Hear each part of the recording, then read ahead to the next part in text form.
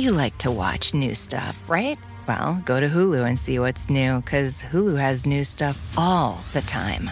Like Vanderpump Villa, the new docudrama starring Lisa Vanderpump, where first-class luxury meets world-class drama. A new season of The Kardashians starring The Kardashians, of course. And Grand Cayman, Secrets in Paradise, the sizzling new reality show set in the tropical Caribbean. It's all new and it's streaming now on Hulu.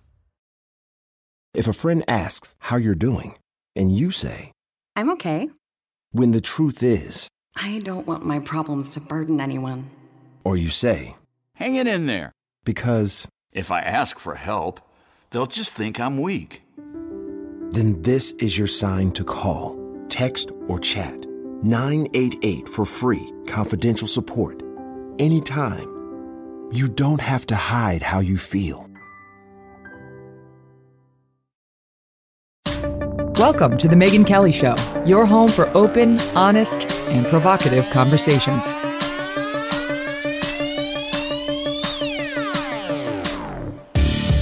Hey everyone, I'm Megyn Kelly. Welcome to The Megyn Kelly Show. 3 words: 4,000 weeks. If you are lucky, that's your average lifespan.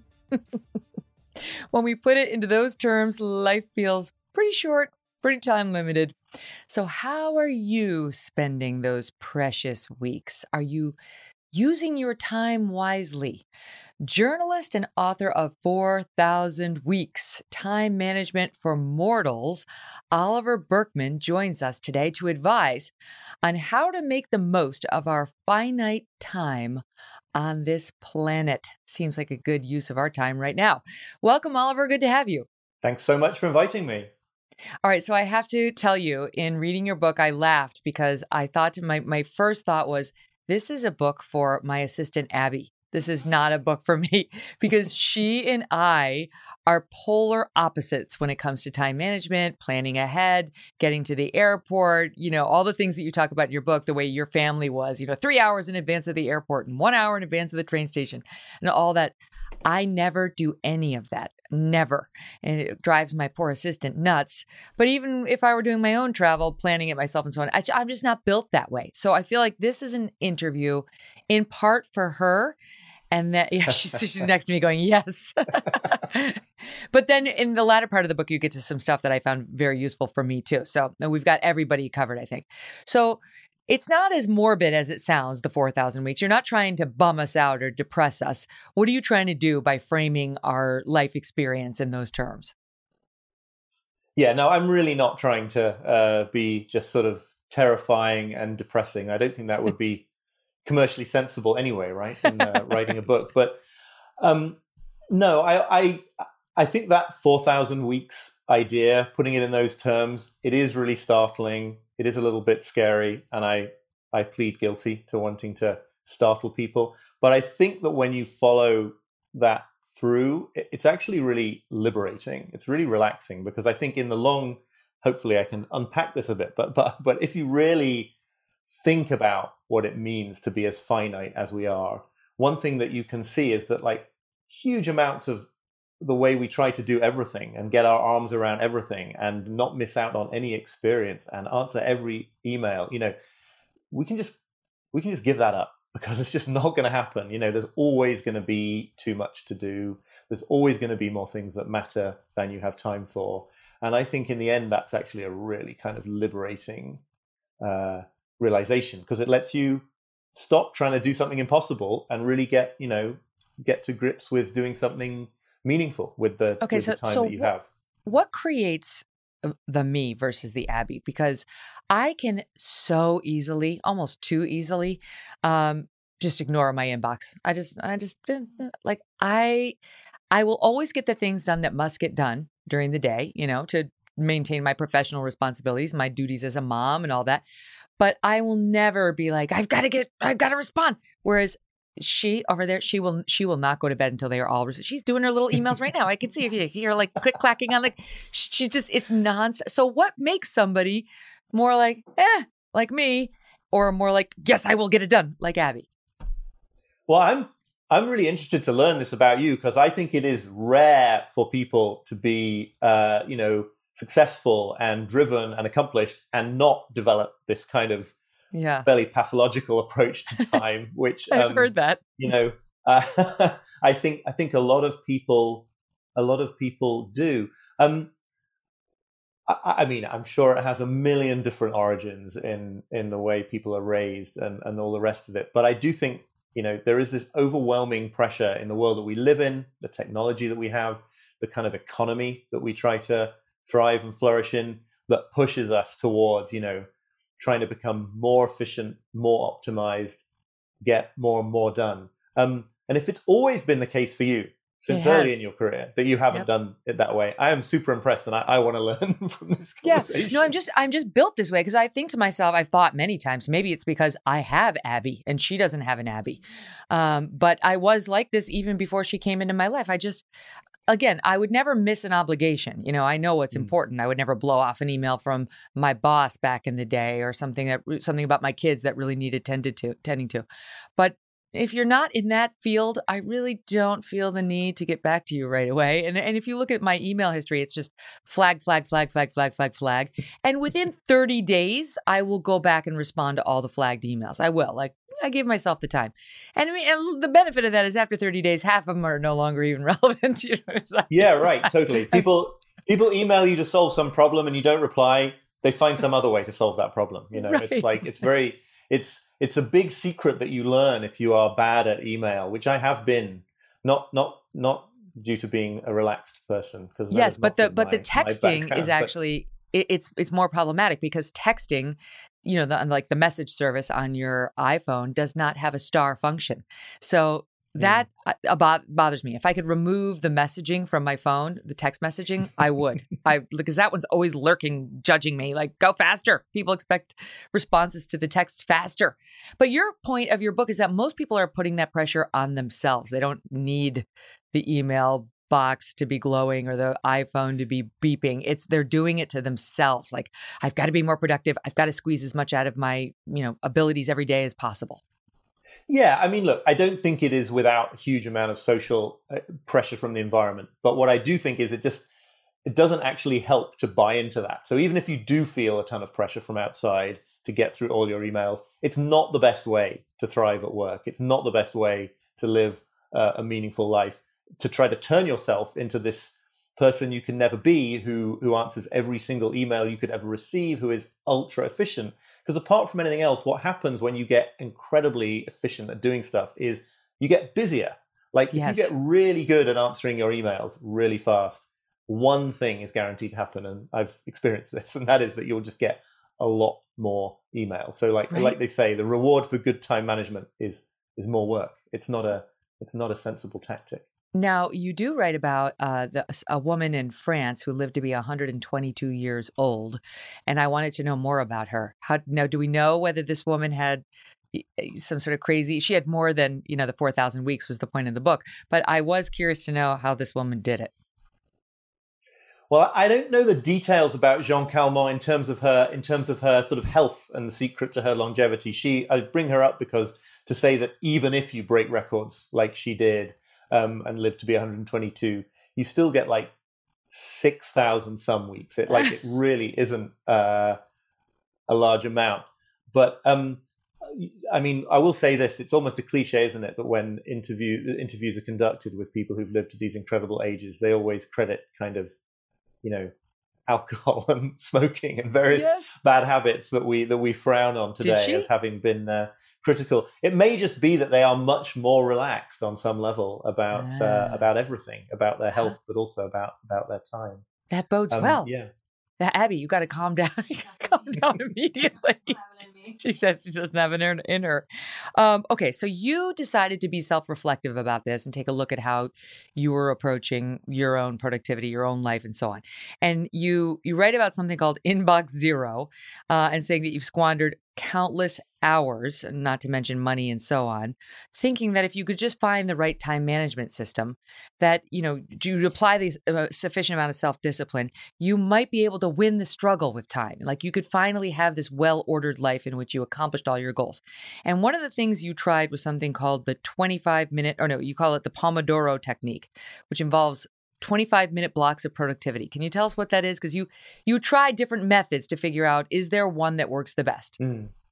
Yeah, and partly it was because I was writing this newspaper column, right, where I got to test them all out. It was in some ways really bad because I had the opportunity every week, to try some new self-help system and believe that finally now this was going to be the one that did it for me. The Pomodoro technique, it's actually not a bad system, but when I encountered it, I got totally tangled up because I thought I was going to find the perfect system. And guess what? Like all the other systems, it isn't the perfect system. So what is it for 8 hours a day? You break it up into 25-minute blocks with little breaks?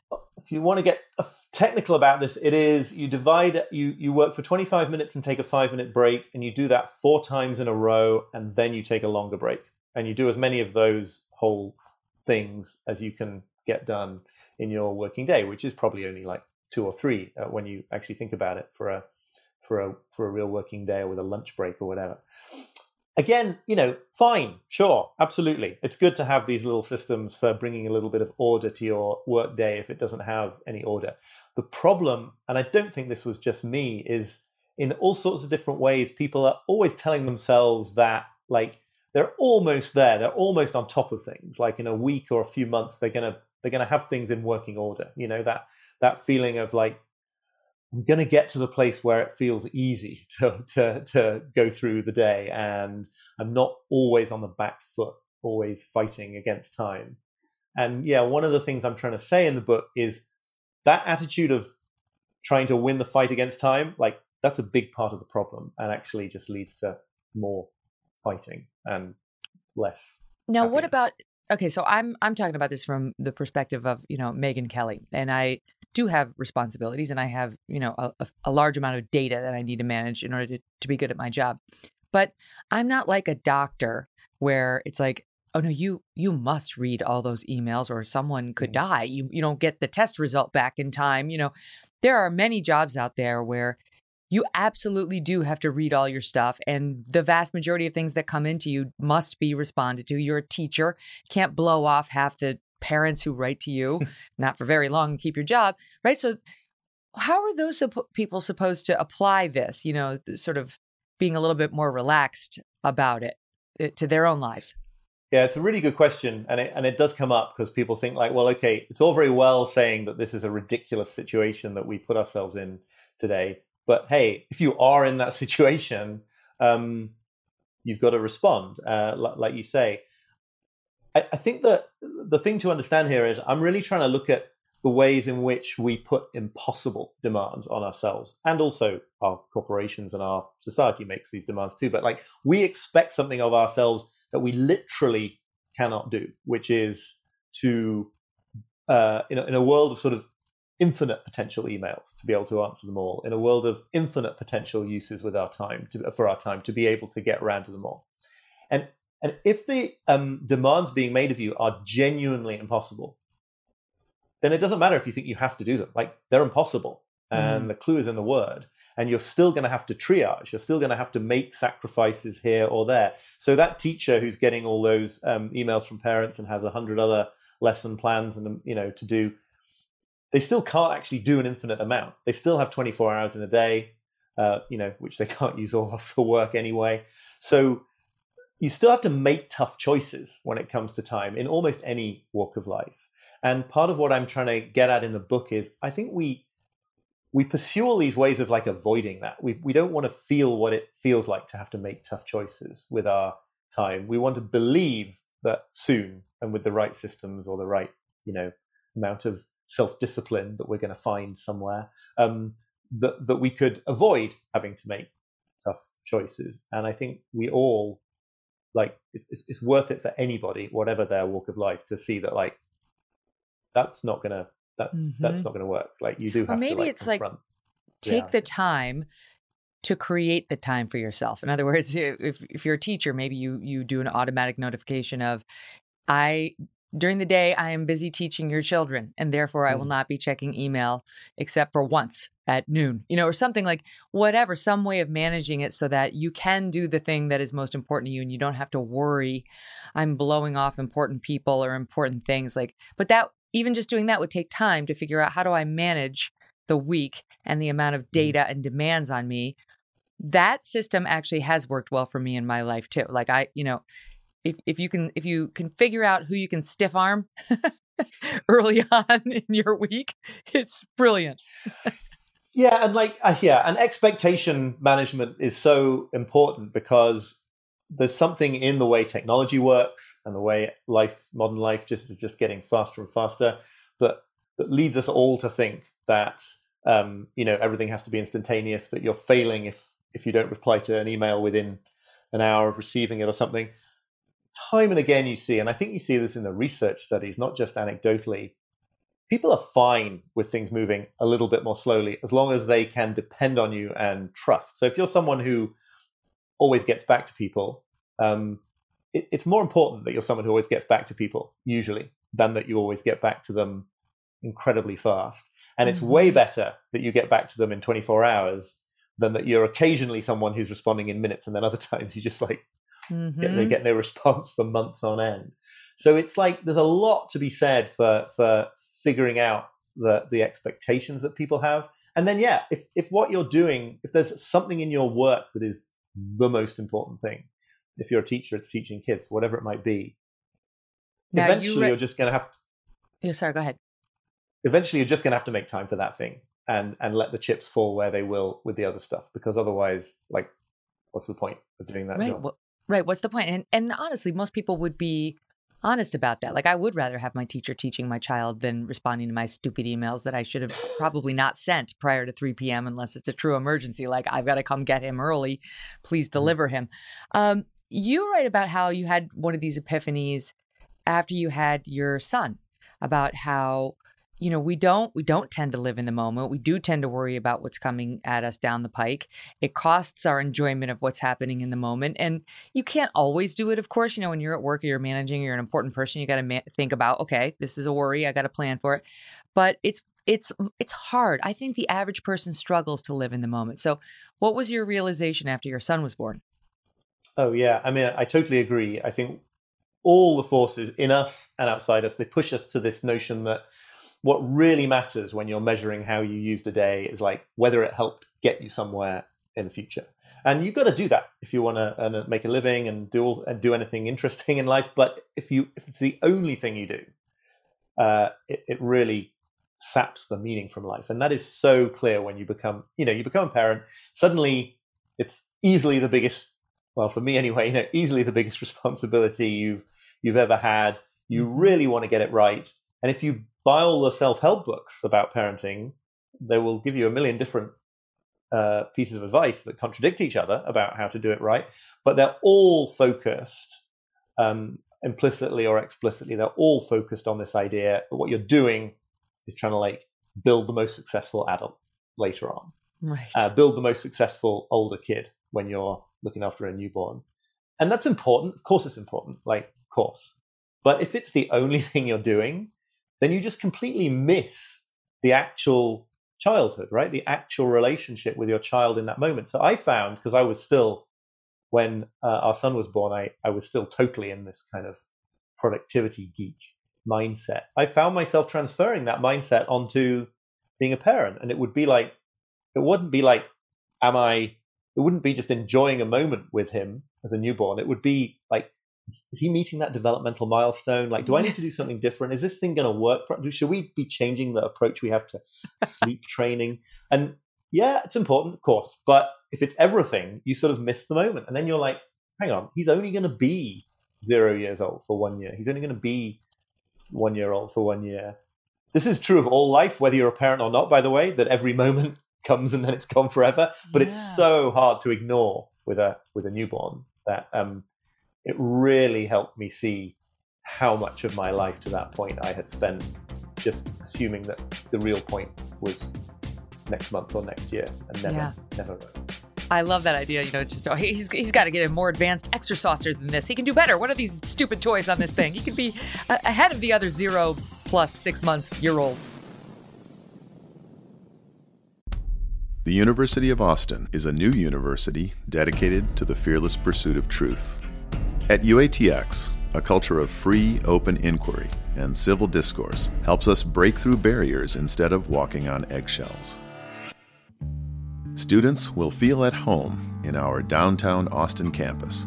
With guidance from world-class professors, they'll grapple with history's most important ideas. They'll learn through dialogue, without fear of censorship, while forming friendships that last a lifetime. They'll have unparalleled access to mentors in business, science, politics, and the arts, and develop careers alongside Austin's leading entrepreneurs, builders, and founders. What's more, all students in the founding class will receive full tuition scholarships for all 4 years. Admissions are rolling for fall 2024. Apply to the University of Austin now at uaustin.org. Pure Talk is once again investing in their customers without charging an extra penny, because Pure Talk is now providing international roaming to over 50 countries. That's right, as you plan your summer travel, make sure your wireless provider has you covered at home and abroad.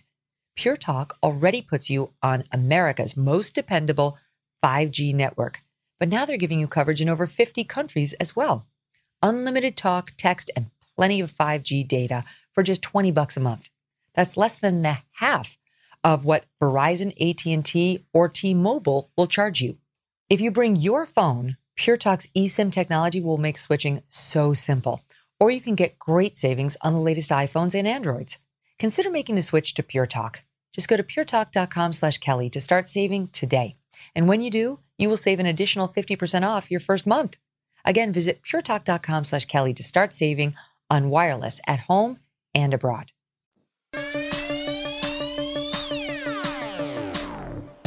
You point out, it's hard to do. And I see myself just with my kids and in my life wanting time to be productive. Okay. So that I can relate to, wanting time to be productive as opposed to just, it just is, and you write about how, what if I just stared at my little boy's hand opening and closing, the miracle of this little baby figuring out his fingers and his thumb, and made that my moment, as opposed to what if, how about if I teach him patty cake and we could advance his motor skills? Right. I can fall into that thinking too quickly as well. And you do have to check yourself. Not everything has to be productive or about advancing. Right, exactly. Or another way of saying the same thing, I would say, is what does productivity even mean if there are never these moments of it's for this, it's for here, it's for now. So in a way, you could even say that those moments are totally productive, right? I mean, it's they're productive of what they produce, the value that they add. If we're going to use productive in its kind of economic sense, is the meaning that you get from letting yourself just be in that moment. So there's something kind of unproductive about being totally fixated on future productivity, because when does the value get produced? You're just going to do it your whole life and then on your deathbed be like, great, I won, and then all over. That's no good. That's so true. Right. Because if you were, and as parents, we kind of are responsible for programming a little human being, that somebody just gave you, let's say, a 3-year-old and said, okay, make it into a well-rounded human. You wouldn't just have it work, study. Right. You would want time for whimsy. You would want the child to do the finger thing and to do some skipping and singing. And yet when it comes to our adult selves, I think a lot of successful people really don't build that in. It's all about, forward motion. It's not necessarily about the time management, but it's just about productivity, doing something that has meaning and that will advance one. Yeah, totally. And I think one of the things about that is we don't want to rest in the moment, right? If you try to do it at first anyway, it feels kind of unpleasant to a lot of us. I think you get sort of antsy and I should be doing something else. It doesn't feel good.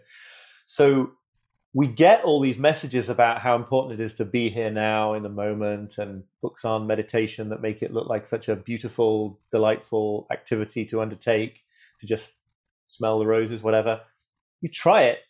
I think what you need to understand is to not expect it to feel that great at the beginning, because the flywheel is racing. If you try to stop that, which I think we all should, we better expect it to feel kind of unpleasant at first, because we are completely conditioned for the opposite way of being. What about procrastination? You've got feelings on this. Is it good? Is it bad? Do we do more of it or less of it? I think it can be good or bad, but what I think is really important to see is that, at least in some sense, we're always doing it anyway, somehow. You're always procrastinating on something, right? If you buy my basic idea here that because we're finite and the world is infinite, there's always going to be more things you could be advancing on, things that could matter, things that would matter to spend your time on today, you're always going to be neglecting almost all of them.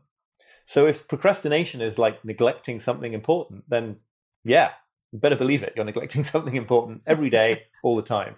And why this is an interesting way of thinking about it, I think, is because it makes you see that the real challenge is not how do I get to the end of the day and not feel like I neglected anything important, because that's crazy.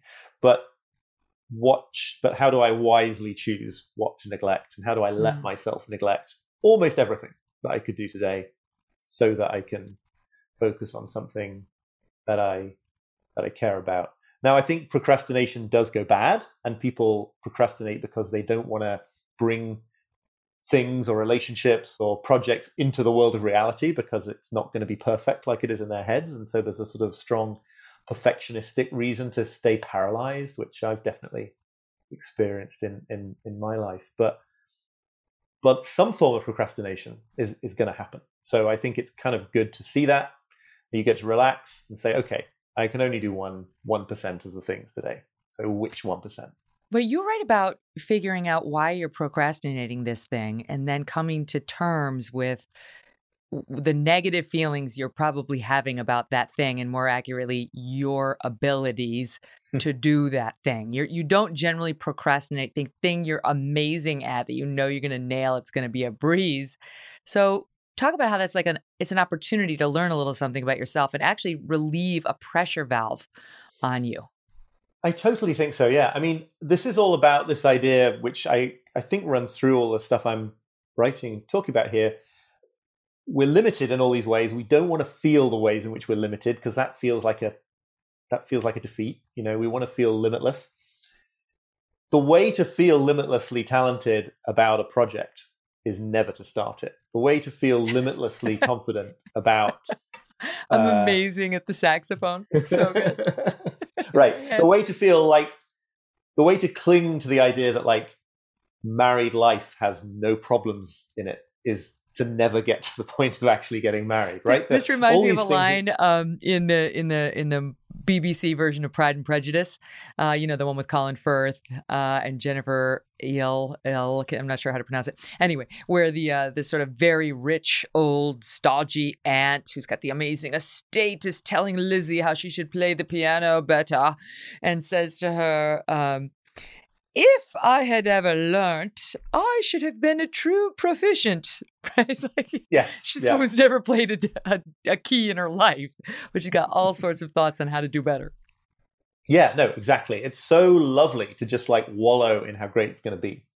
And the moment you bring anything into reality, by definition, right? This is not me, the Brit, being defeatist, and a good American would be relentlessly optimistic about the topic. It's like, it's by definition, the project is not going to live up to perfection, because the encounter with reality is going to mean that it isn't perfect.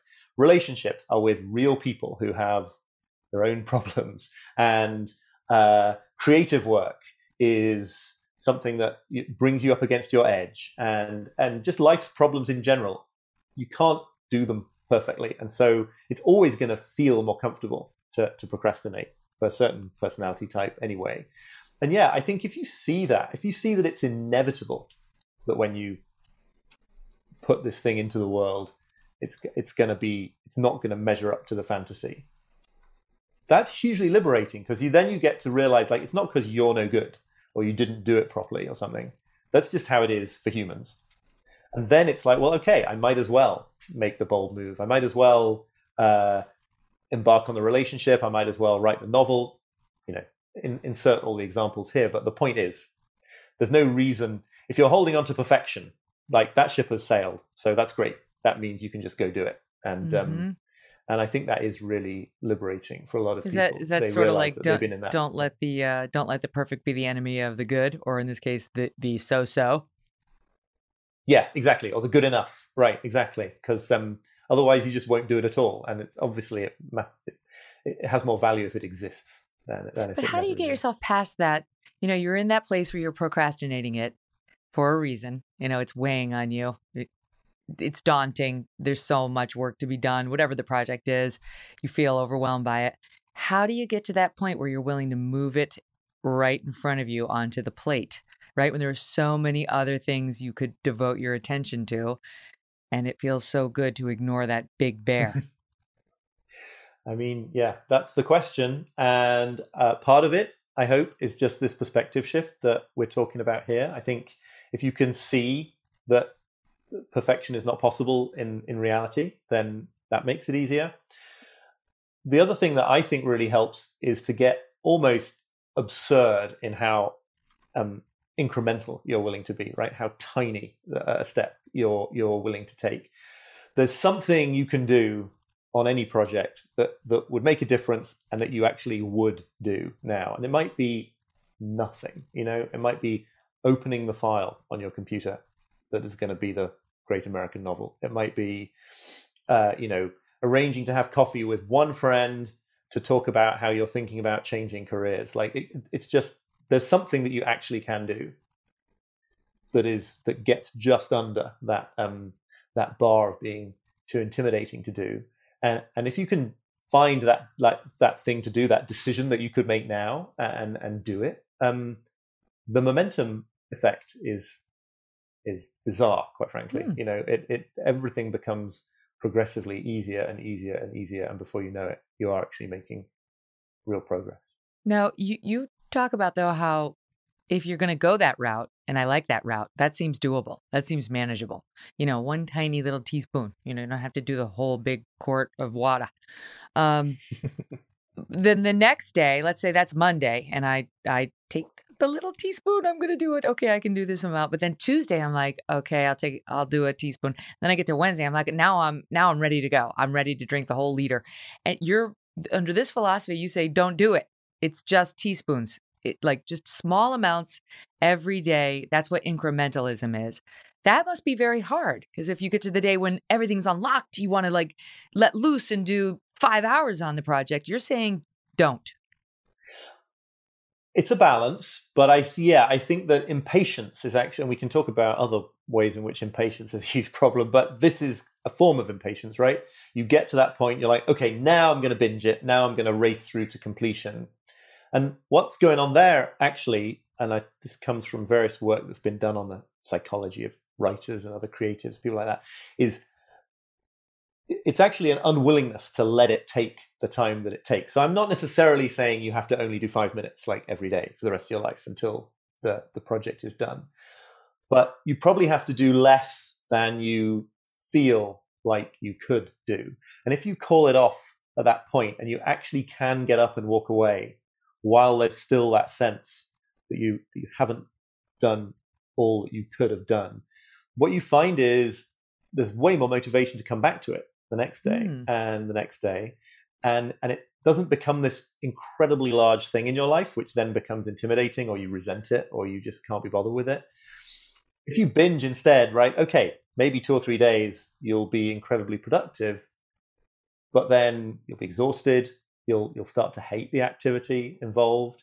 You'll fall off the wagon, and then you'll just be like, well, if I didn't do it today, I might as well not do it at all. And it'll be 6 months later before you get back to it. So there's something really powerful about stopping, even when you kind of don't want to, because it goes against all the kind of drivenness that we have. But it's good to push back against that. That's cool. Yeah, my husband, he's a writer, and he told me that he loves Ernest Hemingway, and I guess Ernest Hemingway, when writing books, would always write the one next line, of the, if he finished chapter 2, he would write the first line of chapter 3 before he walked away.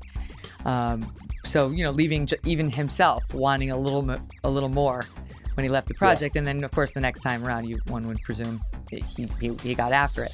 Easier said than done, but I like it as an approach. Recession and inflation are here. Gas, housing, and everyday goods are up, way up.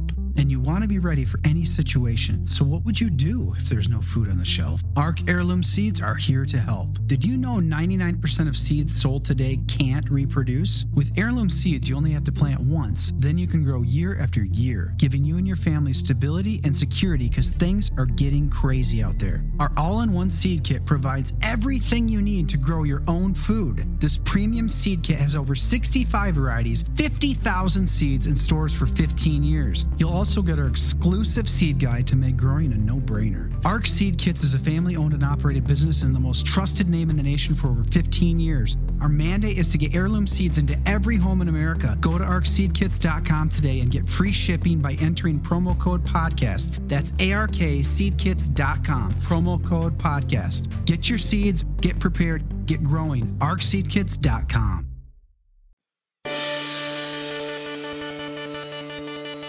You have a similar philosophy. Well, the name of my book was Settle for More. And you have exactly the opposite philosophy when it comes to, for example, relationships. And I thought this is fascinating. You don't really mean it, but you kind of mean settle for less, in that if settling for more in the relationship department means you sideline yourself from the market for 10 years because you just haven't met that perfect gal or guy, you're losing. You are settling. This isn't a winning approach to life. Yeah, right. Let me explain what I mean. Partly because I'm always concerned that, my wife is going to get the wrong idea and think I'm saying something hugely demeaning about her. It's not that you should settle for less. It's that there's a specific sense in which you are always settling in some way, whether you like it or not. And it's a bit like the procrastination case, right? You're always procrastinating in some way on something because you're finite. And there's an infinite number of things you could be doing. So every decision you make with time, because we have such a limited amount of it, is a decision to not do something else. So or not to do a million other things. And it's really obvious when we talk about settling as in entering a relationship with someone who you could do better than, right? Because then you're like, wow, that person's going to spend the next however many decades of their life not being in some notional other relationship for doing in favor of this one, and we criticize them or judge them. But like you say, if you decide to spend 10 years refusing to settle and looking for the absolutely perfect partner, then you are settling. You're settling for spending that 10 years of your life not getting the benefits of being in a committed relationship. It might be the right decision for some people at some points in life. I'm not saying it's the wrong way to settle. I'm just saying, let's see that it is a kind of settling as well. And so this idea that you should, that you can even keep your options open for very long periods of time in relationships, in work, in anything else, it's not really true, right? Because one option that you're losing then is to use the time that you're keeping your options open to do something more satisfying or potentially more satisfying. And the reason that is useful, it's not just a sort of, philosophical abstract point, is, again, I think it frees people up to see more clearly the choices that they face. And sure, you might well not want to enter a certain relationship because that person is really no good. But it might also take the edge off some kind of extreme perfectionism that was holding you back from a very fulfilling relationship because you are comparing that person to the perfect fantasy. Yes. Or hold off from launching into a career because it isn't quite exactly what you fantasized about. Because guess what? Nothing in the real world can be exactly what you fantasized and about. what is perfect when it comes to a mate, that you're waiting for the perfect mate. What you don't even know. You may think you know, but you don't know. You may think, well, I want someone who's incredibly smart. Well, what if you get somebody who's only smart, not incredibly smart, but they also happen to be incredibly funny and dynamic and very social, whereas you're more shy and they get you out there into the world. Like the hubris of presuming you know what, quote, perfect is in a mate without trying a lot of these mates on for size, right? It's just, you have to sort of check yourself on that. No, totally. Yeah, absolutely. And another aspect that makes me think of it is like, of course, there are toxic relationships that people should get out of, but there are other kinds of difficulty that you encounter when you really try to have a deep relationship with a whole other human that you probably wouldn't ever have chosen those difficulties. And yet they are absolutely crucial in the end, right? They're part of maturing. They're part of, you grow as a result of that kind of challenge. So it's not even that right. I mean, I think you do see relationships that flounder because one person just doesn't challenge the other person's sense of themselves in any way whatsoever. And there's sort of no there in those relationships. So even some of the bad bits are good bits. And we're just totally not set up psychologically to go in that direction, right? To choose difficulties that are good for us. We don't like that at all.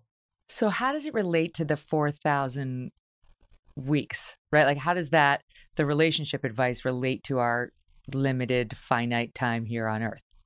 I'm still a bit surprised to hear that I ever am giving relationship advice. It seems so strange, but that's the only bit of relationship advice. That's true. That is the only, but I thought it was interesting.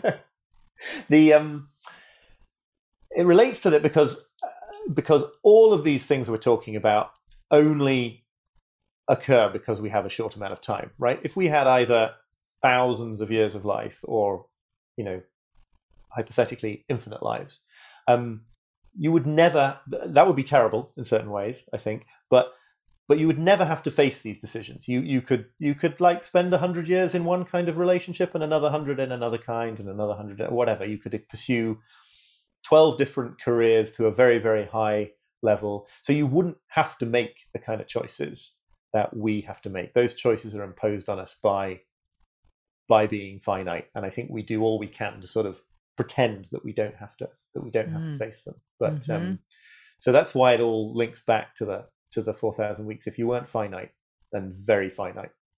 Well, this could all be fine. Yeah. Another piece that you write about is understanding that the finite nature of life, the importance of saying no. Like Oprah says, no is a complete sentence. Although I have to tell you, like your thoughts, you don't attack Oprah, but you do attack some of the healthy, like the lifestyle advice she gives in your other book on happiness. And I was like, I love this guy. This is like, you're so right in what you have to say about happiness. I want to get to that in a minute. But anyway, one of the good things that Oprah did say was, no is a complete sentence. I love that. You don't have to explain it. You can just say no to it. And one of the positions is if you want to live a well-managed life, right? Not a life in which you're constantly worried about the amount of things that you've stuffed into your day and the amount of phone calls that you failed to return and so on, but a well-lived life.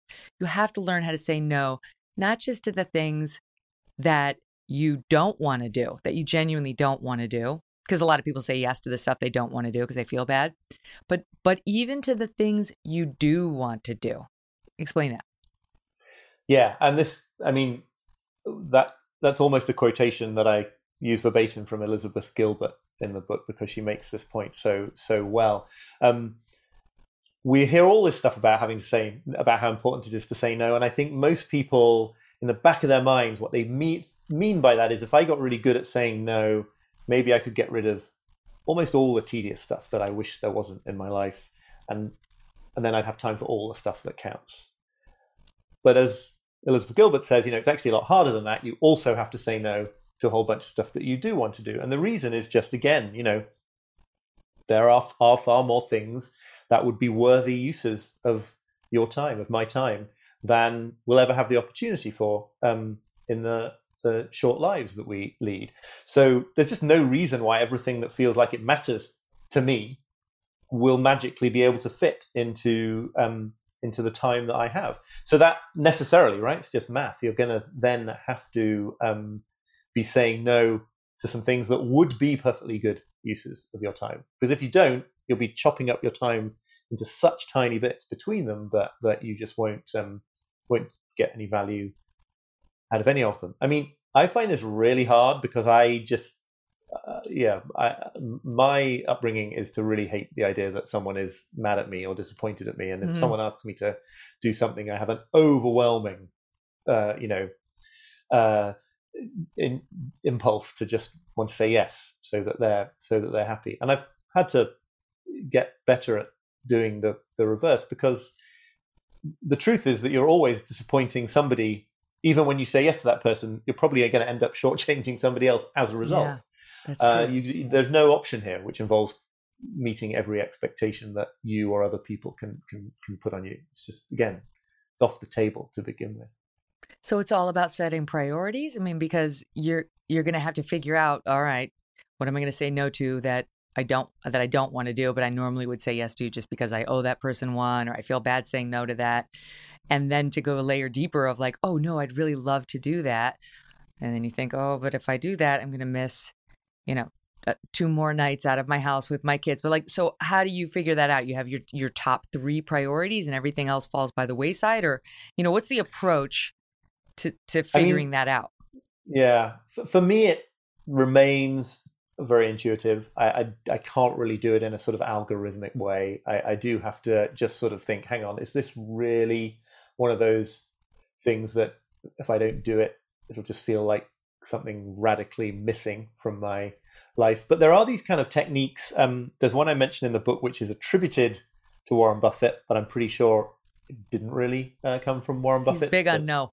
Sort of, and wise sayings just tend to get attributed to Warren Buffett. That's how it works on the internet. But this practice, which allegedly comes from him, is that you should list your top 25 goals in life and rank them from 1 to 25, and then the top 5 of those, he says, those are the things you should focus all your time and energy on. The next 20, the bottom 20 of this 25 long list, those are the ones you should avoid like the plague, because they're the middle priorities in life, the things that really do call to you a bit. They're not the things that it's easy to ignore because you hate them and don't want anything to do with them. They're the ones that are important enough to you that they could eat into your time and that you could give them a lot of time, but not important enough to really justify using your limited time. So I don't know whether the literally doing it that way is right for everyone, but the principle there seems really important. It's like the problem here is not like certain acquaintances you've got that you never want to spend any time with, because you just naturally never spend any time with them. The problem is in the middle.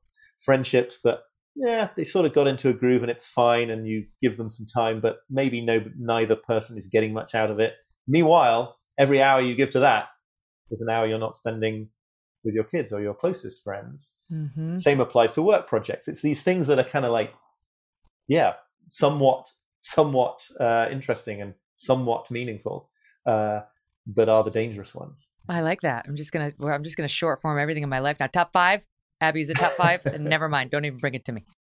It's not a bad approach. One of the things, top 5 or not, I don't know. You tell me, because we are on these things all the time. And they're distracting. They enhance our lives and they ruin our lives. These iPhones and devices and so on. I don't think I can step away from it. I know that everybody says try that, but I'm in the information business and this is how I communicate with my team. They're all over the country. It's like not going on email and not reading the news is not an option for me. But the time suck and the forces working against us to make it a time suck are very, very powerful.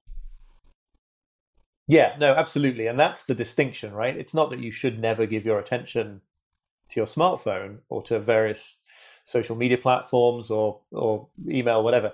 It's that the business model, one of the things is that the business model for a lot of these devices and platforms is precisely to keep you there as long as they can and to monitor all your activity on them in such a way as to then, through algorithms, offer you more of the stuff that's going to keep you there longer.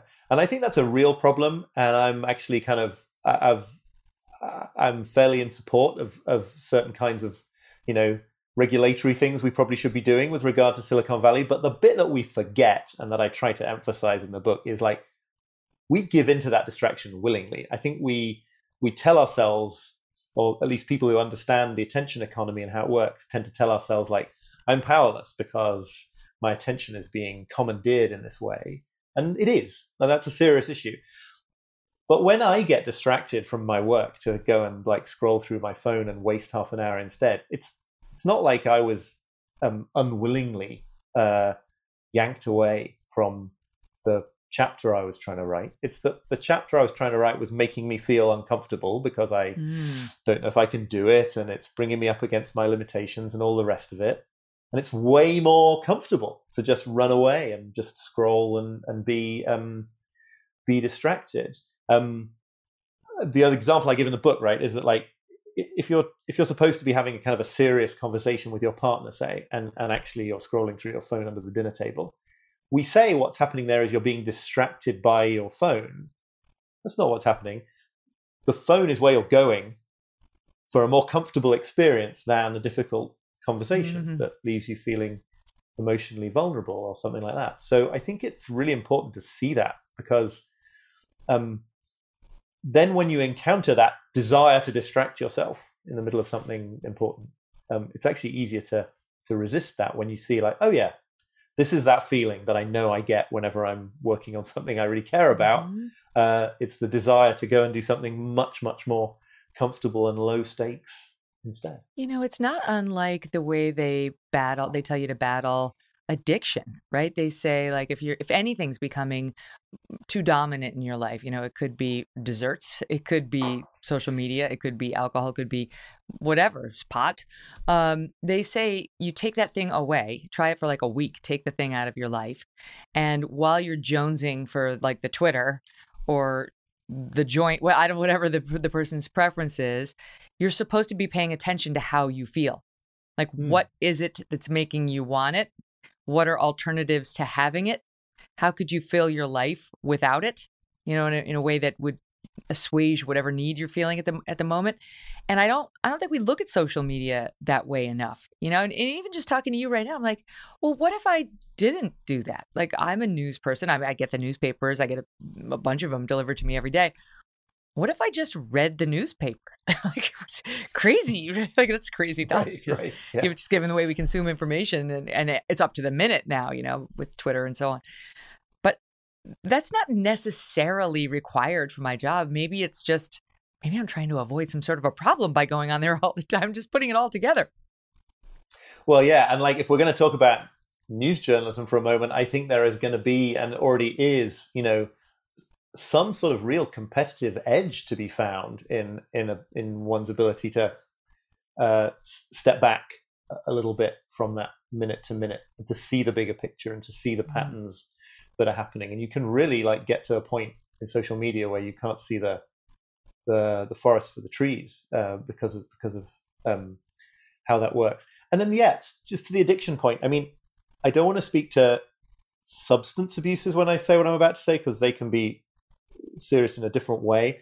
But the discomfort that you feel when you're jonesing for your phone, or, you know, whatever it might be, we respond to that like it's really unpleasant and unbearable, and so we just have no option but to scuttle away back to the device or whatever.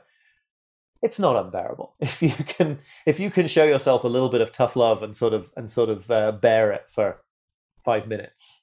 It doesn't kill you, and you find very swiftly that it dissipates, it attenuates, it gets easier to deal with by the minute.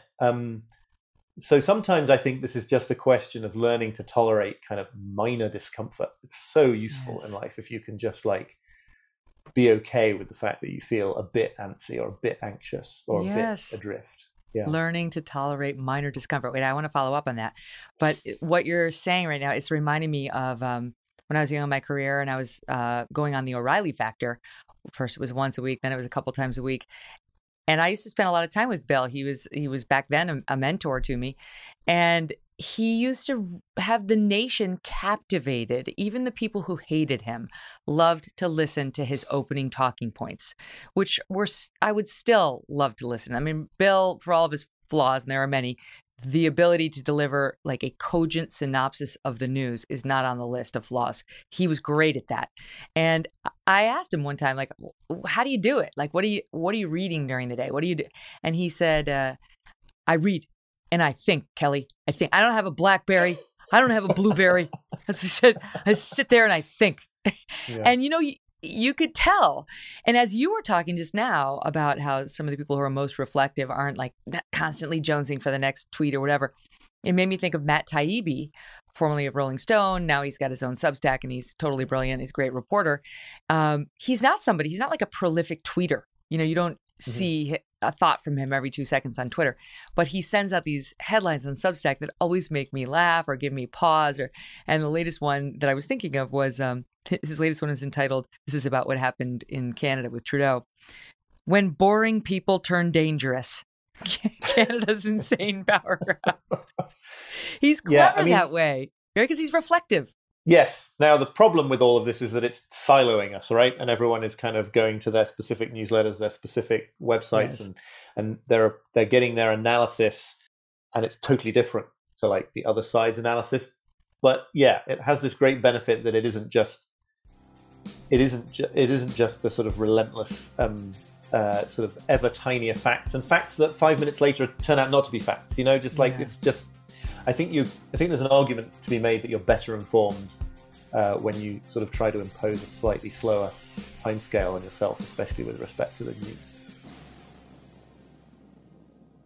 Hollywood is under siege, covertly compromised by a global adversary. The same Hollywood that sold the American dream to the world is now making nightmares a reality. The American way of life is being censored by the Chinese Communist Party. Some films have scenes completely altered. Other films have lost their funding or been canceled altogether. Some actors have been banned from China for supporting human rights. Hollywood Takeover is a documentary brought to you by the Epoch Times, revealing how the CCP has infiltrated major movie studios. Join Chris Fenton, a former Hollywood executive, and Tiffany Meyer, an investigative news reporter, through their journey in exposing how the film industry gradually lost its integrity on its path to profits. Don't miss the most important documentary ever made about Hollywood. For a limited time, watch the first 10 minutes for free on HollywoodTakeover.com/MK. That's HollywoodTakeover.com/MK. Recession and inflation are here. Gas, housing, and everyday goods are up, way up. And you want to be ready for any situation. So what would you do if there's no food on the shelf? ARC Heirloom Seeds are here to help. Did you know 99% of seeds sold today can't reproduce? With Heirloom Seeds, you only have to plant once. Then you can grow year after year, giving you and your family stability and security because things are getting crazy out there. Our all-in-one seed kit provides everything you need to grow your own food. This premium seed kit has over 65 varieties, 50,000 seeds, and stores for 15 years. You'll also get our exclusive seed guide to make growing a no-brainer. ARC Seed Kits is a family-owned and operated business and the most trusted name in the nation for over 15 years. Our mandate is to get heirloom seeds into every home in America. Go to arcseedkits.com today and get free shipping by entering promo code podcast. That's ARKseedkits.com, promo code podcast. Get your seeds, get prepared, get growing. arcseedkits.com. So back to your point about sitting in the discomfort, being okay with a little discomfort, getting ourselves used to that concept. And by the way, it's reminding me of, I like intermittent fasting as a way of eating. I don't eat after 8 p.m. generally and before noon. And I find that to be very helpful for my well-being, for my body, for all of the stuff. But one of the things that helped me with it, because you do get hungry. I mean, that 10 a.m. to noon period is kind of hangry. One of the pieces of advice I read was learn to be okay with hunger. Like, we have been taught that feeling of hunger, I mean, I'm talking about in the first world country where we have plenty of access to food. It doesn't have to be a bad thing. Like, you can say, oh, there's a feeling, it's hunger. Anywho, and you're kind of saying the same thing about discomfort, whatever's causing it. And you came up in your book when you were talking, I think, about patience. And there were a few things you need to keep in mind to have patience. This section is for my husband, Doug. Uh, and one of them was that, right? Learning how to sit with that feeling. Right. Absolutely. I think patience is a super interesting thing, even though it doesn't necessarily sound like it's going to be super interesting, because I think impatience is one of the central ways in which we try to kind of win this battle with time, right? We try to make everything go at the speed we think we need it to go in order to get to the end of the day and have done all the things we're supposed to have done. And so that's why it's so sort of enraging to people, sometimes kind of homicidally enraging, to be stuck in traffic, or even things like, have you noticed how impatient it makes you to have to wait like 6 seconds for a website that's supposed to load in 0.5 seconds? These kind of tiny little delays. And it's fine. If you have to wait 3 days for something to come in the mail, that's fine. But if you have to wait 6 seconds for it to load in a browser, that seems like really offensive somehow. Mm-hmm. And I just think there are so many activities in life, enjoyable ones, but also sort of professionally important ones, that just take the time they take, basically, and that you can't hurry beyond a certain point. So certain parts of the creative process, or creating strategies for business, lots and lots of reading, you can speed up your reading a little bit before you completely lose the experience of reading a novel or a sort of deep book, but not a lot. And you just have to be like, okay, it's actually kind of not up to me how long this takes. It's sort of up to the book. If I'm going to get the value from this thing, I have to sort of go with it. And being in traffic, it's certainly very much not up to you how fast the traffic moves. And there's something in the traffic case, it's just peace of mind, because then you don't live your whole life in a kind of frenetic, anxious rage.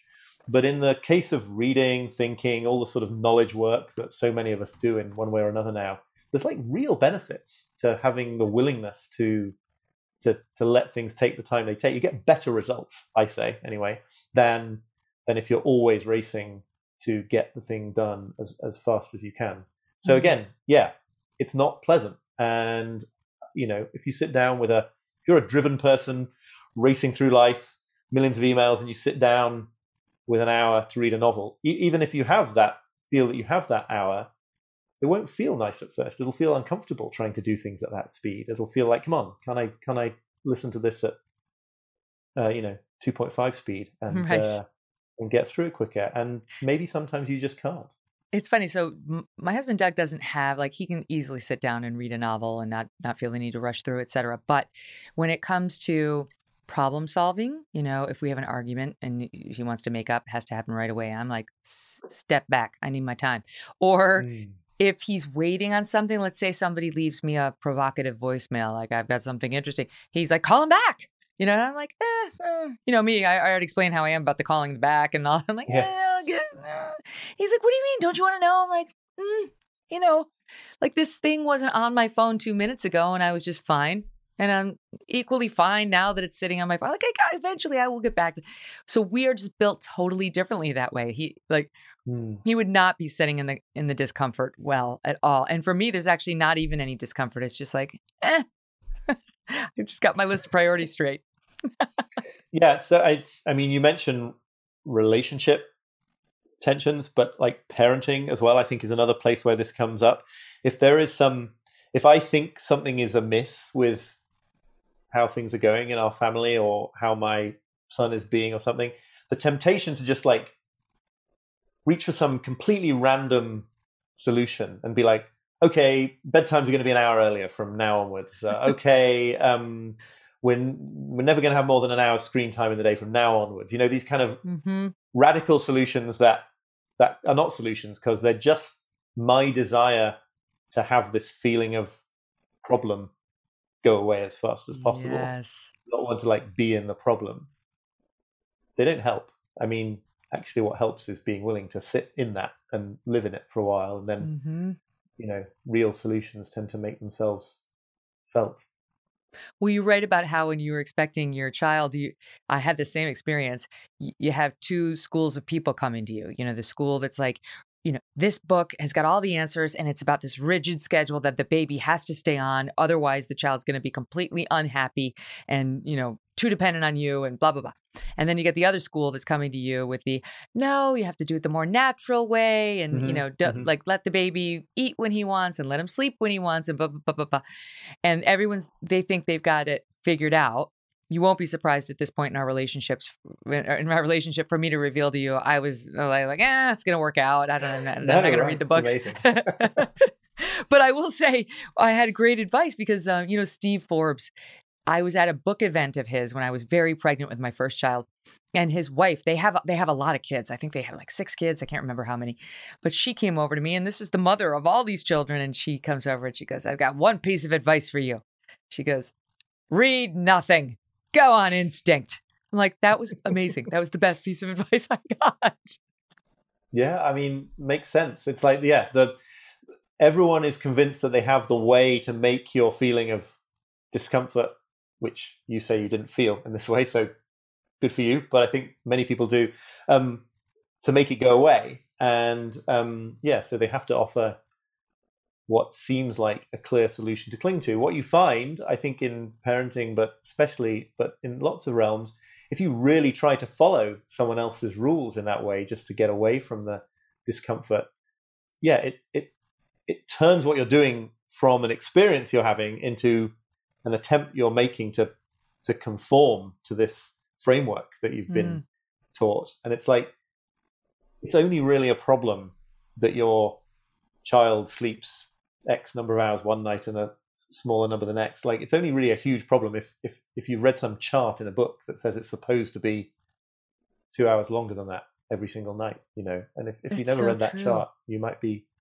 fine with that. It's so true. Like, so many times that when you look around, you think, I'm really enjoying this moment.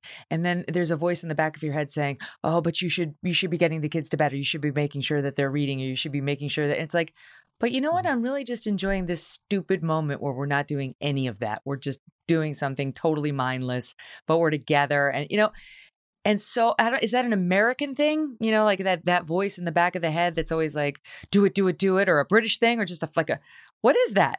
I feel like a lot of countries aren't this way. I mean, I think it's probably worse in the States, where I lived for a long time, and it's pretty bad here in the UK. I definitely think it is it's an Anglo-American thing. It is everywhere on some level, and it has to do with certain kind of economic, political factors. But what it is at its root, I think, is this desire to feel that you're doing it right, that you're measuring up, that you're justifying your existence, that you're guaranteeing the future somehow. And there are definitely cultural differences there. There are definitely cultures where it seems more like everyone's like you, basically, when it comes to time, instead of like me. Yeah. Well, we're going to meet in the middle at some point. I need to torque it up slightly, and you need to torque it down slightly. The one of the main points that you raise in the book, which I think is so great, it's so great. I mean, I personally refer to this as my own Paul Newman theory of life, but you call it cosmic insignificance therapy. And I'll tell you, my Paul Newman theory of life is basically you can live your life perfectly, which I don't know. He seemed to. Like, what do I know? From the outside, he was gorgeous. He married for love to another Hollywood movie star. They had A-list careers. They got to choose whatever movie they wanted to be in. That's what every actor dreams of. They won awards. They were beloved. They weren't really that controversial. They had a great family, children who loved them. They made so much money. They started a charity in which they donated hundreds of millions of dollars to charity. And it goes on. And died at an advanced age. All of it. I'm like, it's amazing. You know what happened to Paul Newman? He's still dead and buried in the ground.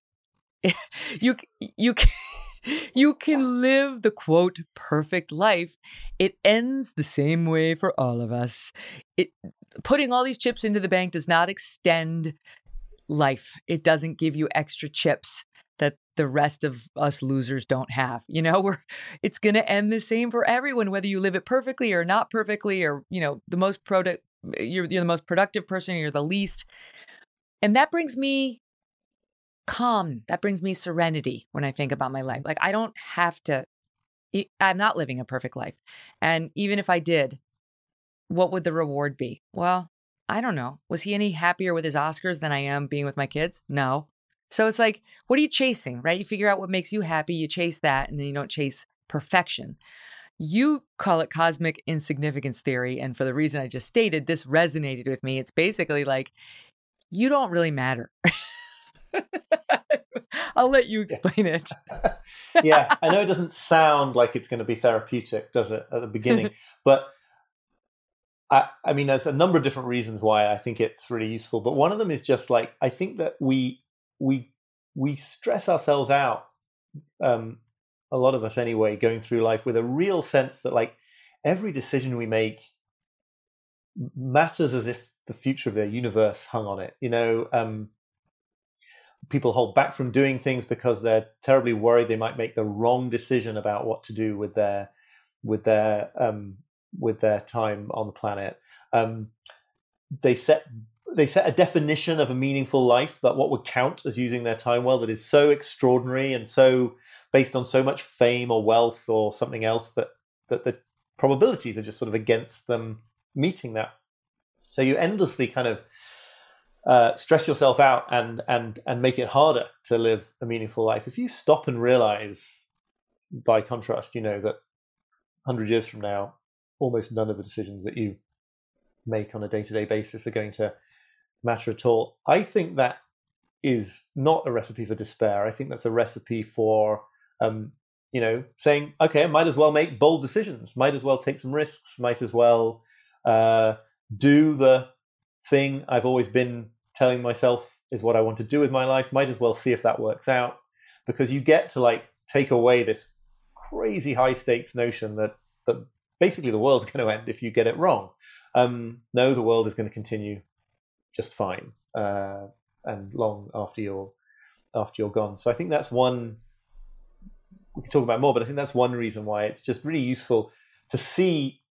We all sort of bring a certain kind of grandiosity, I think, even those of us who are not kind of megalomaniacs, you know, who are very sort of shy and retiring. There's still a kind of self-centeredness about it that adds to the stress. You can sort of let go of that and say, it doesn't matter that much, and so why not do something like exciting or cool, or it's going to make a big difference. Right. I love this. I go to Stanford Business School once a year, and I speak to the students there about reputation management. And these kids have spent, you know, an entire semester learning about this from, you know, corporate leaders and world leaders and how to manage reputation. And they're going to be tomorrow's world leaders. And I think the reason they want me to go there is because my message is, this is all bullshit. You've just wasted a semester of your lives. There's no such thing as reputation. It's a mirage. It's bullshit. It counts for nothing. It's this false creation, false idol, you know, false god that is totally and utterly meaningless. And even if you get the nicest things written in the New York Times about you when you die, what does it matter if you didn't do the things you wanted to do while you were here? Or as you said, take the risks you wanted to take, come what may, after taking them. Like, what does it matter if you led the perfect life, right, quote unquote, but didn't feel satisfied by it, or have tons of regrets and looking back at your choices, or weren't able to live in the moment and enjoy the hand opening and closing with the baby, as opposed to taking a selfie of it and then tweeting it out with a cute caption, you know? What does it matter? It's all a mirage. Reputation is totally and utterly meaningless. What matters is your experiences. Yeah, totally. And absolutely. And that really puts a point on it as well, that like you fall into this idea that you're working towards some moment of truth, right? That the reason to manage your reputation, to use this example, which I think is really like resonates, right? Why are you managing your reputation? It's got to be because you want to get to the end of this life having thought, okay, I kept my reputation intact, or it's because you're storing it all up for some moment when you're going to cash that reputation out into some huge accomplishment. And like these moments of truth, they basically never come. And if you're constantly living for them, you find, you don't live. You're deferring the meaning of life off to the future and off to the future, and then eventually it's off to a future where you're not even alive anymore. The future's there, but you're not. So yeah, I just think it's so relaxing to just think, okay, I don't need to take myself as seriously as I tend to take myself, and that, basically it doesn't matter what I do with my life, and that is therefore a reason to do something exciting, interesting, risky. Swing for the fences, or just whatever gravitational pull there is in your life of the thing that you really want to try but you don't want to, or the thing you really want to say but you don't dare. It's so gratifying to be on the side of, risk taking and just living a big, bold life for whatever that means to you. It could be totally different things. Well, I think that's another point worth making, right? In a culture that is as dedicated to sort of fame and headline grabbing achievements and wealth as ours is, maybe the bold thing to do is to be willing to live a life below the radar. Maybe it's to be focused on making your neighborhood incredibly beautiful, or the community you live in incredibly vibrant. It could be very mundane things, and that could actually be the bold choice, given that we live in this culture that's so dedicated to, grand gestures and celebrity. I talk to my stay-at-home mom friends about it all the time, because they still, even in this day and age, beat themselves up about not being working moms outside of the house. Like, oh, I want my daughter to think I'm doing this. I want them to picture me. And it's like, why? Right. What kind of a value judgment is that? The society's put that on you. You don't have to put that on yourself. And you certainly don't have to teach it to your daughter that mom doesn't matter as much if she doesn't have some big high-powered job, and the more you telegraph that to your child, the more that will be her imprint, like why lie about going to a meeting when you're really just going out to say, like, own it. Yeah. You should say, like, Mom made these great choices, and this is what I love about it, and this is some things maybe I don't love about it, but, like, these are all the great reasons I did it. Instead, we allow society, strangers whose values we know nothing about, to drive us to live our lives in a way we might not want to. It's lunacy. Yeah. And I think that approach telegraphs to your kid, if you do it right, that telegraphs to your kid that they can choose what they want to choose, and that might be, a big career. Absolutely. Right. So it's to do with the freedom to go where your energy truly is, I think. And that means it takes boldness, but it doesn't necessarily result in what we tend to think of as the high status. Recession and inflation are here. Gas, housing, and everyday goods are up, way up. And you want to be ready for any situation. So what would you do if there's no food on the shelf? ARC Heirloom Seeds are here to help. Did you know 99% of seeds sold today can't reproduce? With Heirloom Seeds, you only have to plant once. Then you can grow year after year, giving you and your family stability and security, because things are getting crazy out there. Our all-in-one seed kit provides everything you need to grow your own food. This premium seed kit has over 65 varieties, 50,000 seeds, and stores for 15 years. You'll also get our exclusive seed guide to make growing a no-brainer. ARC Seed Kits is a family-owned and operated business and the most trusted name in the nation for over 15 years. Our mandate is to get heirloom seeds into every home in America. Go to arcseedkits.com today and get free shipping by entering promo code podcast. That's ARKseedkits.com, promo code podcast. Get your seeds, get prepared, get growing. arcseedkits.com. We've got to talk about happiness. So you wrote a book on it, and it's the anti-Oprah book. I'm sorry, but it is. If you watch any Oprah, she loves that book, The Secret, which you take some shots at. She's all about like the positive thinking and the gratitude journal and all the stuff. And you're basically like, if you've been trying all that and it hasn't worked, there's a reason.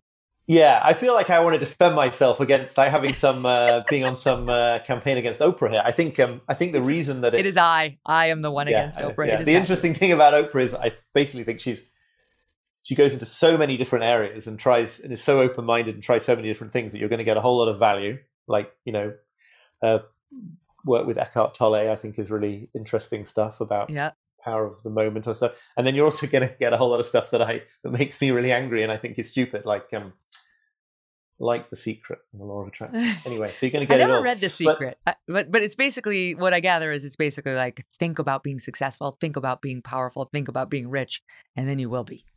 I'm going to get into so much trouble if I go off on this in this Do conversation it. into a rant about that specific book. But yeah, I think you basically got there, and the kind of motivational seminar where you're supposed to, where you can like people walk barefoot across hot coals by thinking that they're not going to burn their feet, and then sometimes they actually do burn their feet. But anyway, the sort of main argument I'm trying to make in that book is that positive thinking, which is the sort of ultimate American credo of focus on the good stuff, fill your mind with positive emotions, set incredibly ambitious goals, believe you can do anything, believe that failure isn't an option. All of this is a really pretty disastrous way to try to actually bring happiness into your life, and that being open to the negative, to uncertainty, to failure, to feelings of sadness, instead of constantly trying to stamp them out and seeing them as a huge problem if they arise, is a better way. So this book led me to do things like I went to a motivational seminar in San Antonio, which is like British people just can't. You can barely exist in that. It was like being I was going to make a crack about that, but I'm glad you did it instead. I tried to leap out of my chair shouting, "I'm so motivated," as we were instructed to do by the leaders of that. And I did my best.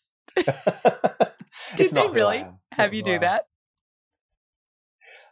They did really have us do that, and I just about did it. I think I got up from my chair, but just like, oh my God. And as the kids say today, Oliver, that's awkward AF. So instead, what are we supposed to be doing? Thinking negative thoughts. I can't do it. I'm not going to be successful. That's not really exactly what you're positing. No, right. No, exactly. That was one of the misinterpretations here, especially when people realize I'm British. If they're American, is like, oh, you just think we should think that mediocrity is all we're entitled to, that we should just be sort of miserable as befits the population of a nation where it rains almost every day. But no, I think the point is to be, it's really to be capable of experiencing those negative things when they come, not adopting a philosophy of happiness that is sort of inherently allergic to all that side of life, and to seeing that it's just an inevitable side of life. So, an obvious example of this, which is pretty widespread now, I think, is the idea that failure is something that, like, you certainly can't rule out from life, and in fact, you're going to be more exposed to the more you are trying to do things that count and that bring you up against your edge, and that if you really want to try to eliminate the possibility of failure from life, you're going to become very sort of small in your goals and in your outlook. There's a whole chunk in that book about the philosophy of Stoicism, which asks us to think about the ways in which actually lots of negative events that happen to us, we don't need to think of them as catastrophic. We can think of them as like negative. Sure, yes. And actually, if you're a positive thinker, if you can't handle a negative event, you're much more likely to sort of fall off the wagon, jump off the deep end, whatever, and go into catastrophizing mode when you can no longer keep your veneer of positivity. So it's actually just a much more resilient way to be, I think, to be sort of open to this side of life, and not to be always insistent that like a negative emotion is a problem somehow, just because it, the very fact that it arises is some kind of symptom that you're doing it wrong. I love Stoicism, and that's very in vogue right now. But I had on Ryan Holiday, and I think I am a natural Stoic. I don't know how much Marcus and Aurelius and I would have had in common, but I like reading his stuff. Ryan sent me a book with his daily meditations, and I love them all. It's reminding me of, this is like the hour of my personal stories, but my husband and I, when we first got married, we didn't have kids yet. We had 2 little dogs, and we woke up in the middle of the night and he said, "Oh my God." I said, "What?" And he said, "The one dog crapped they were both in our bedroom, in the like the dog bed, and the other one had completely covered herself in it. And I look at him, it's like 2 a.m, and I remember saying, I wish that weren't the news. just like, it's a great line. We use it to each other all the time now. Like whenever something bad comes into our lives, you don't have to wallow in its badness. You also don't have to make it positive. In no world is this a positive. It's just, right. Gee, I wish that weren't the news, and then onward. Yeah, no, absolutely. And I think that's that difference between whether something is your preference, which clearly that an event like that is certainly not your preferred course of events, versus whether it's like a huge problem that reality did not unfold that night according to your preference is a really useful distinction that makes you so much more sort of resilient to the ordinary setbacks. Well, haven't you seen that during the pandemic? I know you've written about, your other book, and with respect to the pandemic, but I think this book we were talking about, this is called The Antidote from 2012, and the subtitle is Happiness for People Who Can't Stand Positive Thinking. I love it.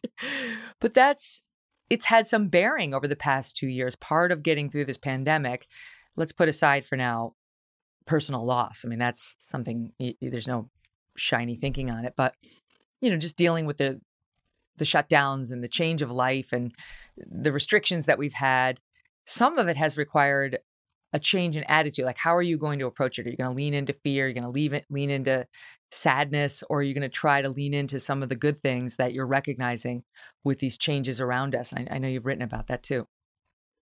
Yeah, no, I mean, I think there are these kind of strange, ironic upsides that have come out of the experience. And also just this,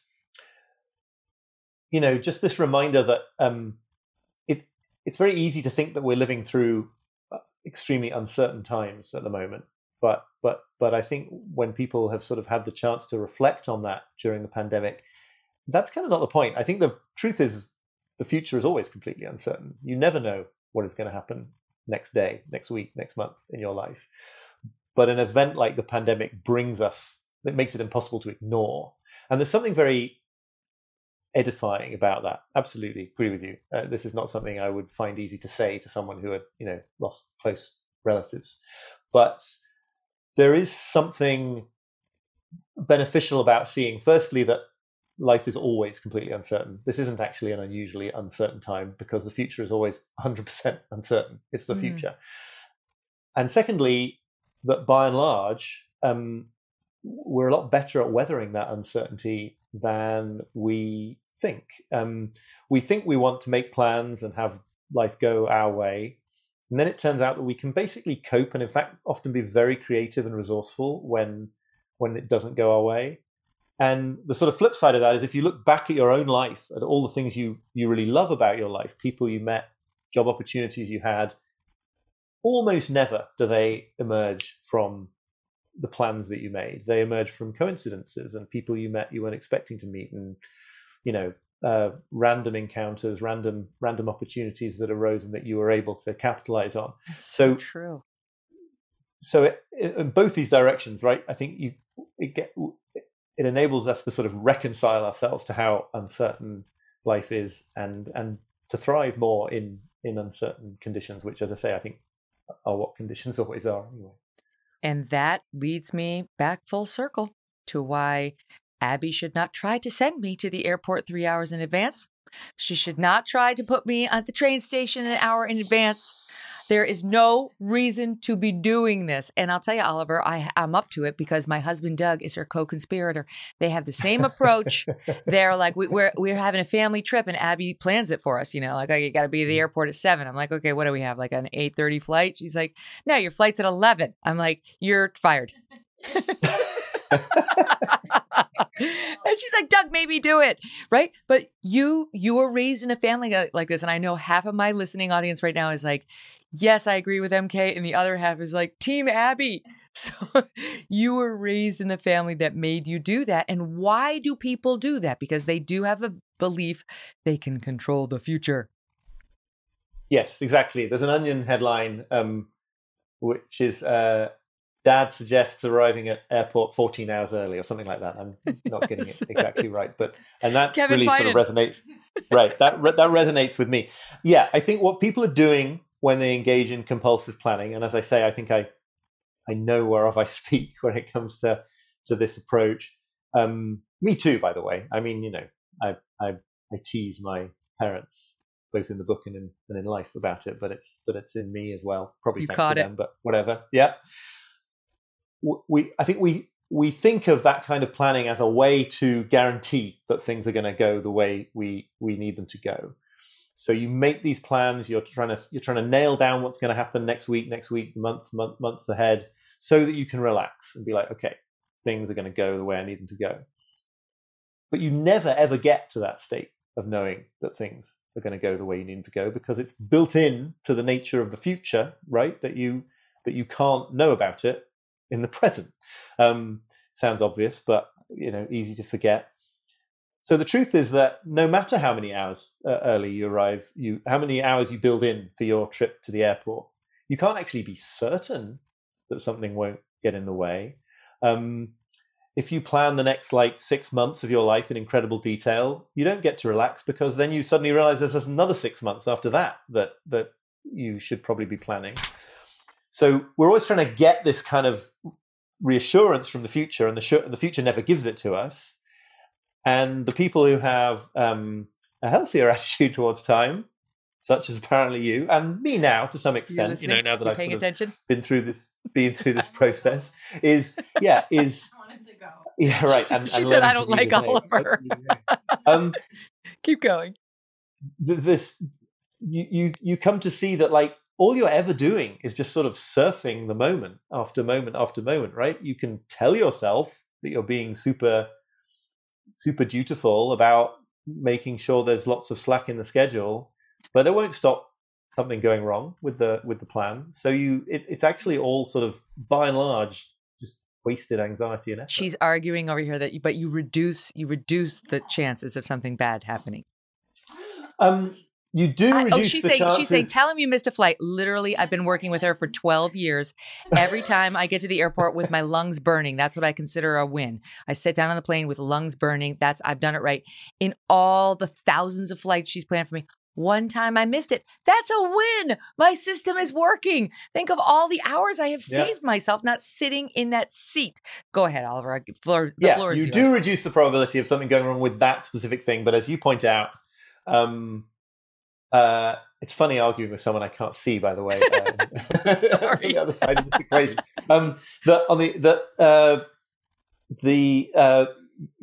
The sacrifice you make is all the things you could have done with that time, and you will never actually reach this perfect state of being totally relaxed that it is going to go fine, because you will never know. You never know that you get to the airport on time until you've already got to the airport, and then it's too late. Who cares about how many hours you left? So it's kind of it's a way of seeking reassurance. I think all worry is like this, right? It's a way of somehow trying to feel like we've got a handle on what's coming. And you can get a certain amount of predictive handle on the future, but you can never get that real security that we compulsive planners crave. Well, and I know so you write about how your parents into life. Your parents want you and your wife to commit to your holiday plans, your Christmas holiday plans in June. They're coming to you in June. That I broke out in a rash just reading that. I can't stand making plans. You have to do it. I've learned by age 51, you have to do it if you want to have any sort of a social life. But I hate it. If I could just be the person who's like, Friday night, let's do something. I would love it. But now you can't, because everybody else around you is a planner. They're all social calendars filled up. So I realized you have to do some committing. But there's the other extreme of it's June and your parents want you to commit to what days are you coming over the Christmas break. Yeah, now I think my dad disputes the details of this claim, but I say I've got the emails to prove it. Yeah, right. There is this level of coordination that is required to just sort of make life work, and it'd be nice if it wasn't, but it is required. The problem with trying to get all your ducks in a row, as they say, months in advance, is that it doesn't get you to the place of peace with respect to time, because then there's like, well, why not? What's going to happen the week after that? The week after that? The week after that? Yeah, you need to be able to just, on some level, just relax into where you are right now, instead of always trying to like grasp the next bit of time to yourself, which you can't do because it's in the future. Yeah.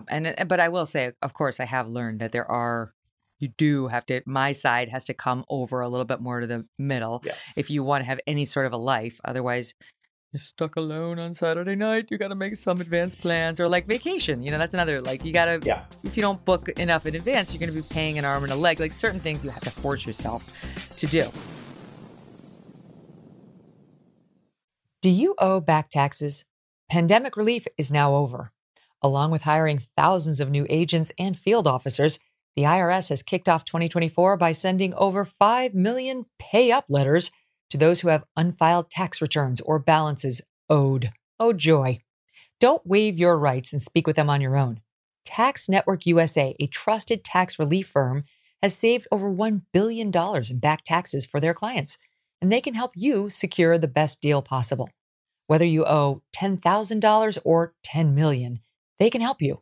Whether it's business or personal taxes, even if you have the means to pay or you're on a fixed income, they can help finally resolve your tax burdens once and for all. Call 1-800-245-6000 for a private free consultation or visit tnusa.com/Megan. So you've got tips in the book for embracing your finitude. And that takes us back to the 4,000 hours. We have a finite time on this earth. It should be embraced. It shouldn't be rejected. We don't have to deny it in order to live a happy life. Nor do we have to deny our pessimism or our cynicism. We can still be happy. In fact, it's key to embrace those things.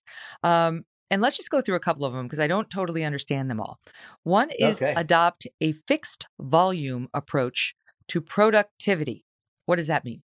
This is just the general idea when it comes to sort of managing your workday. And obviously people have radically different amounts of control over how much they can organize their workday. But thinking first in terms of portions of time and second about tasks instead of the other way around. So I'll explain what I mean by that. If you decide that, say, you've got 9 hours available for work, or maybe you've got 4 hours when you really think you're going to be able to do serious, focused thinking work, say, and that's sort of a little box on your calendar. Time boxing is one of the techniques that embodies this principle. Then once you see that amount of time, you can make some decisions about, like, okay, given that I can't do most things today, what are the 3 or 4 things that are most important to put into that box? Then maybe the box ends at 5:30 p.m., 6 p.m., whatever, and you get up and walk away and you're on to the next stage of your life. If you put tasks first, in other words, you get up in the morning and think, these are the 12 things that must be done, regardless of the time I have. They just have to be done. You find that you don't get through more than 2 or 3 of them. The list gets longer. It's 20 items long by the end of the day. You're still at your desk at 11:30 at night trying to cross them off. And over the long haul, you actually get less done. So the idea of a fixed volume approach is of saying, like, okay, this is how much time I'm going to dedicate to this kind of activity. Given that, which things are most important to put into that box. And so it's just a way of prioritizing that respects the fact that that there are so many hours in the day, and that there are probably, for most people, 2, 3, 4 roles that they want to dedicate time for, instead of this endless commitment to fantasy that I'm somehow going to, first of all, answer 500 emails and spend several hours on this project, and then apparently I'm also going to have enough time to do this, like, 10 more things on my list. Well, I like that because, in my case, I want to be a good mom. I want to be present with my kids and my husband at the end of the day, but there's always more work I could be doing. And so unless I put a cap on it, it will never be capped. It was actually one of the things I hated about practicing law, because they say the law is a jealous mistress, and it really is. It's constantly there, needing you, wanting to be with you, wanting to interrupt your time with your spouse. The mistress is annoying. And news is a little bit like that, not as much. So I like that. Like, sorry, but it's over between us at 5:30. That's it. Yeah, it's like how exactly that idea of, like, there'll always be more to do. So how long today am I going to spend dipping into this infinite pool of tasks, right? Yeah, I'm out of time. Yeah. Clearing the infinite pool that's not going to happen. Yeah. Yeah. Now this also relates to another one of the tips, and I like this, which is I do have to-do lists like most people, because otherwise I'll just forget stuff I got to take care of, my kids, my job. And explain how you say it's supposed to work. It's supposed to be like you've got your to-do list, but then you also have your done list, and the two must relate and interact in a useful way. Yeah, two different points about to-do lists in the book. I'll focus. Yeah, the done list is this idea that you should not only keep a list of all the things you think you need to do that you haven't yet done, but also keep a list that gets longer during the day of the things you have done, so that it's clearly displayed somewhere on your desk, in your organizer, planner, on your computer, whatever. This like list of things that is getting longer during the day. I think so many of us kind of get up in the morning feeling like we're sort of in productivity debt, right? That you've got to pay off this debt during the day by getting a certain amount of things done. Otherwise, you don't really deserve to, your place on the planet or whatever. And you can reverse that a bit with a done list, because it helps you sort of see, look, you could have done nothing any day. You could have stayed in bed, right? And instead, you did this, you did this, you did this. So it slightly sort of reframes that idea that you're always on the back foot, and it helps you sort of see and give some appreciation to the things you did do. And then, you can get rid of that feeling where you get to the end of the day and you have no idea what it was you did. Now, maybe sometimes your done list will reveal that you spent it on the wrong things, and you can factor that into future behavior.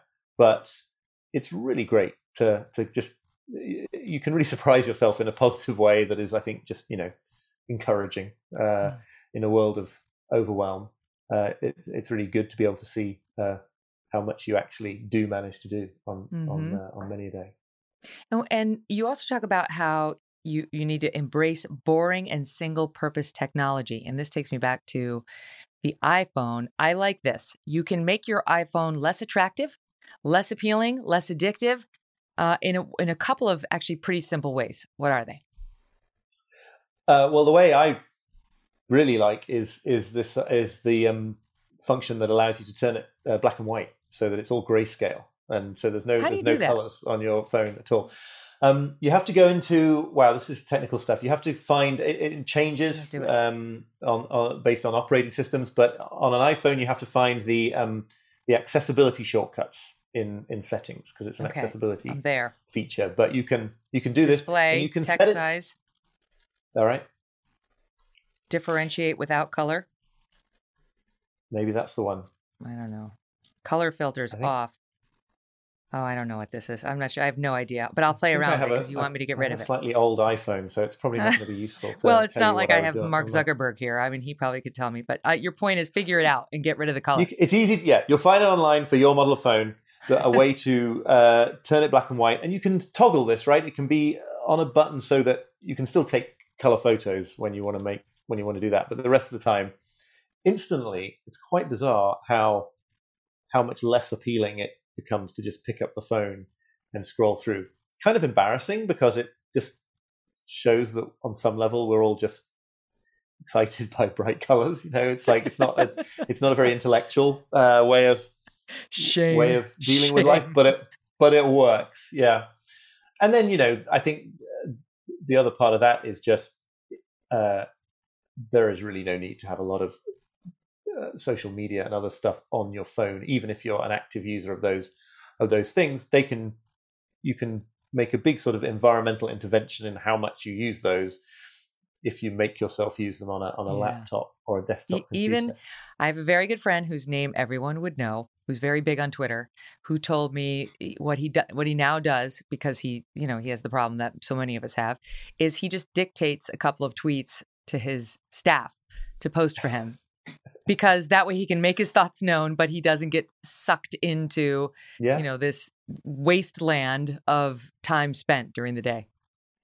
Yep. That's great if you've got the team to do that. I think, absolutely, that's another way to sort of buffer yourself from those dynamics. And the thing about single purpose technology or boring technology, any kind of device that does a thing and that doesn't allow you to just scoot off to some other thing as soon as you are feeling uncomfortable is really, I think, is great. So I've got a Kindle e-reader. I've got a tablet called a Remarkable. They're sort of less well known, but both of these are tablets for reading, and in the case of the Remarkable, for writing. You kind of can't do anything else with them. There is a web browser on the Kindle. It's difficult to use as long as you don't have one of the fancy Kindles that's got a really good web browser. And that's great because it means when you're reading a book and you get that little sort of impatient feeling that now it will be time to just sort of distract yourself with something meaningless, you can't do it and you don't do it. So you keep reading. And so I'm a big fan of devices that only do one thing, and there are all too few of them around. I mean, this reminds me of a discussion I had with a technology expert who was telling us, don't let your kids start using message services that are embedded in one of the social media apps like TikTok or Snapchat, because then it goes from being just a pure message exchange to all the demons of the social media where they try to lure them over to bad places or keep them on forever. I was like, that's actually a very good tip that I don't think a lot of parents know. Okay, here's the last one I want to mention with you. Seek out novelty in the mundane. I love that. Can you explain? Yeah, I mean, the context for this in the book is that one of the many ways, one of the sort of acutely awful ways in which our finite time makes itself felt to us is that, like, as soon as you're older than about 25, the older you become aware that time is speeding up. The older that you get, like a month seems to pass quicker when you're in your 40s than when you're in your 20s, and when you're in your 50s and when you're in your 30s, and so on. But this is kind of really awful because not only do we not have very much time on the planet, but we seem to lose it faster the older that we get. And, if you talk to people in their sort of 70s, 80s about this, they will talk about whole years apparently just like flashing by. And there's a whole theory for why this happens. And it has to do with how routinized our lives tend to get after childhood and young adulthood. And so people are often advised that one way to sort of push back against this is to fill your life with novel experiences, go to exotic places all the time, do things you've never done before. I think that's true, but it's also pretty difficult for anyone who's a parent or got a job or in a relation. All these things require a certain amount of routine and sameness to be done well. So there's a meditation teacher called Shinzen Young who makes this brilliant point that the other way to sort of slow down time and feel like your life is not like speeding by, instead of filling your life with exotic experiences, is to sort of discover a new level of exoticness in the things that you're already doing, to find ways to like pay more attention to where you are. Firstly, because it's just more fulfilling in the moment, but secondly, because it will have this effect of making your life feel kind of like more expansive and like it's not sort of dribbling away faster and faster and faster. So, this could be anything from taking a different route to work. Meditation is good for it. Journaling is good for it. But lots of hobbies like photography, spending time with kids almost in some way obliges you to do it because you sort of have to try to see the world through a fresh set of eyes.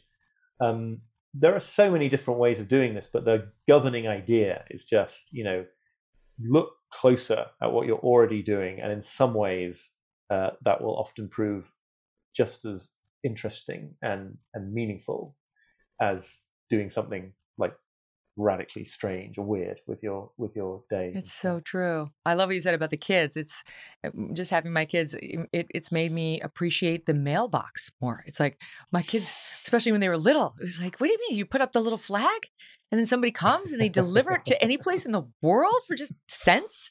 I'm like, it is amazing now that you think about it. And like, they're talking to me about how the telephone works. How does the telephone work? I'm like, I have no idea. It is a miracle. How do our voices go? I don't get it, but they help you appreciate the wonder in things. And I'll give you one other example. Now, there's a guy on Twitter. He's one of the forces for good on Twitter. And his name is Joseph Massey. And he's a poet. And I started following him because he does exactly what you're talking about. He tweets out pictures of leaves floating in a puddle or the shadows that a building is casting on a city sidewalk, or the sun hitting a post in a field, just so. And he's a poet too, so his tweets accompanying these images are always pithy and beautiful and conjure up the simplicity of a thing that you probably walked by yourself that day without thinking about it much. So I love this guy. And he sent me a note when he saw that I followed him, thanking me and saying he was a fan. He listens to the podcast, and I love that. And because, I'm so lame in responding, it took me a long time to respond, Oliver. He sent me a note in July 13th. I responded August 5th. I thought that's pretty good. This is August 5th. Yeah. I didn't know him. So I responded to Joseph Massey, and I write as follows. Keep in mind his name is Joseph Massey. Paul.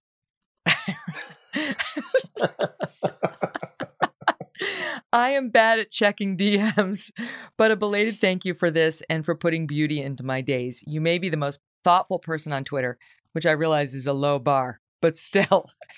And then he writes back, you're going to love this. He writes back, Megan, your note made my night. Thank you. Your work is fearless and an inspiration and always great company. I like the name Paul. You can call me Paul. You can call me Paul if you want.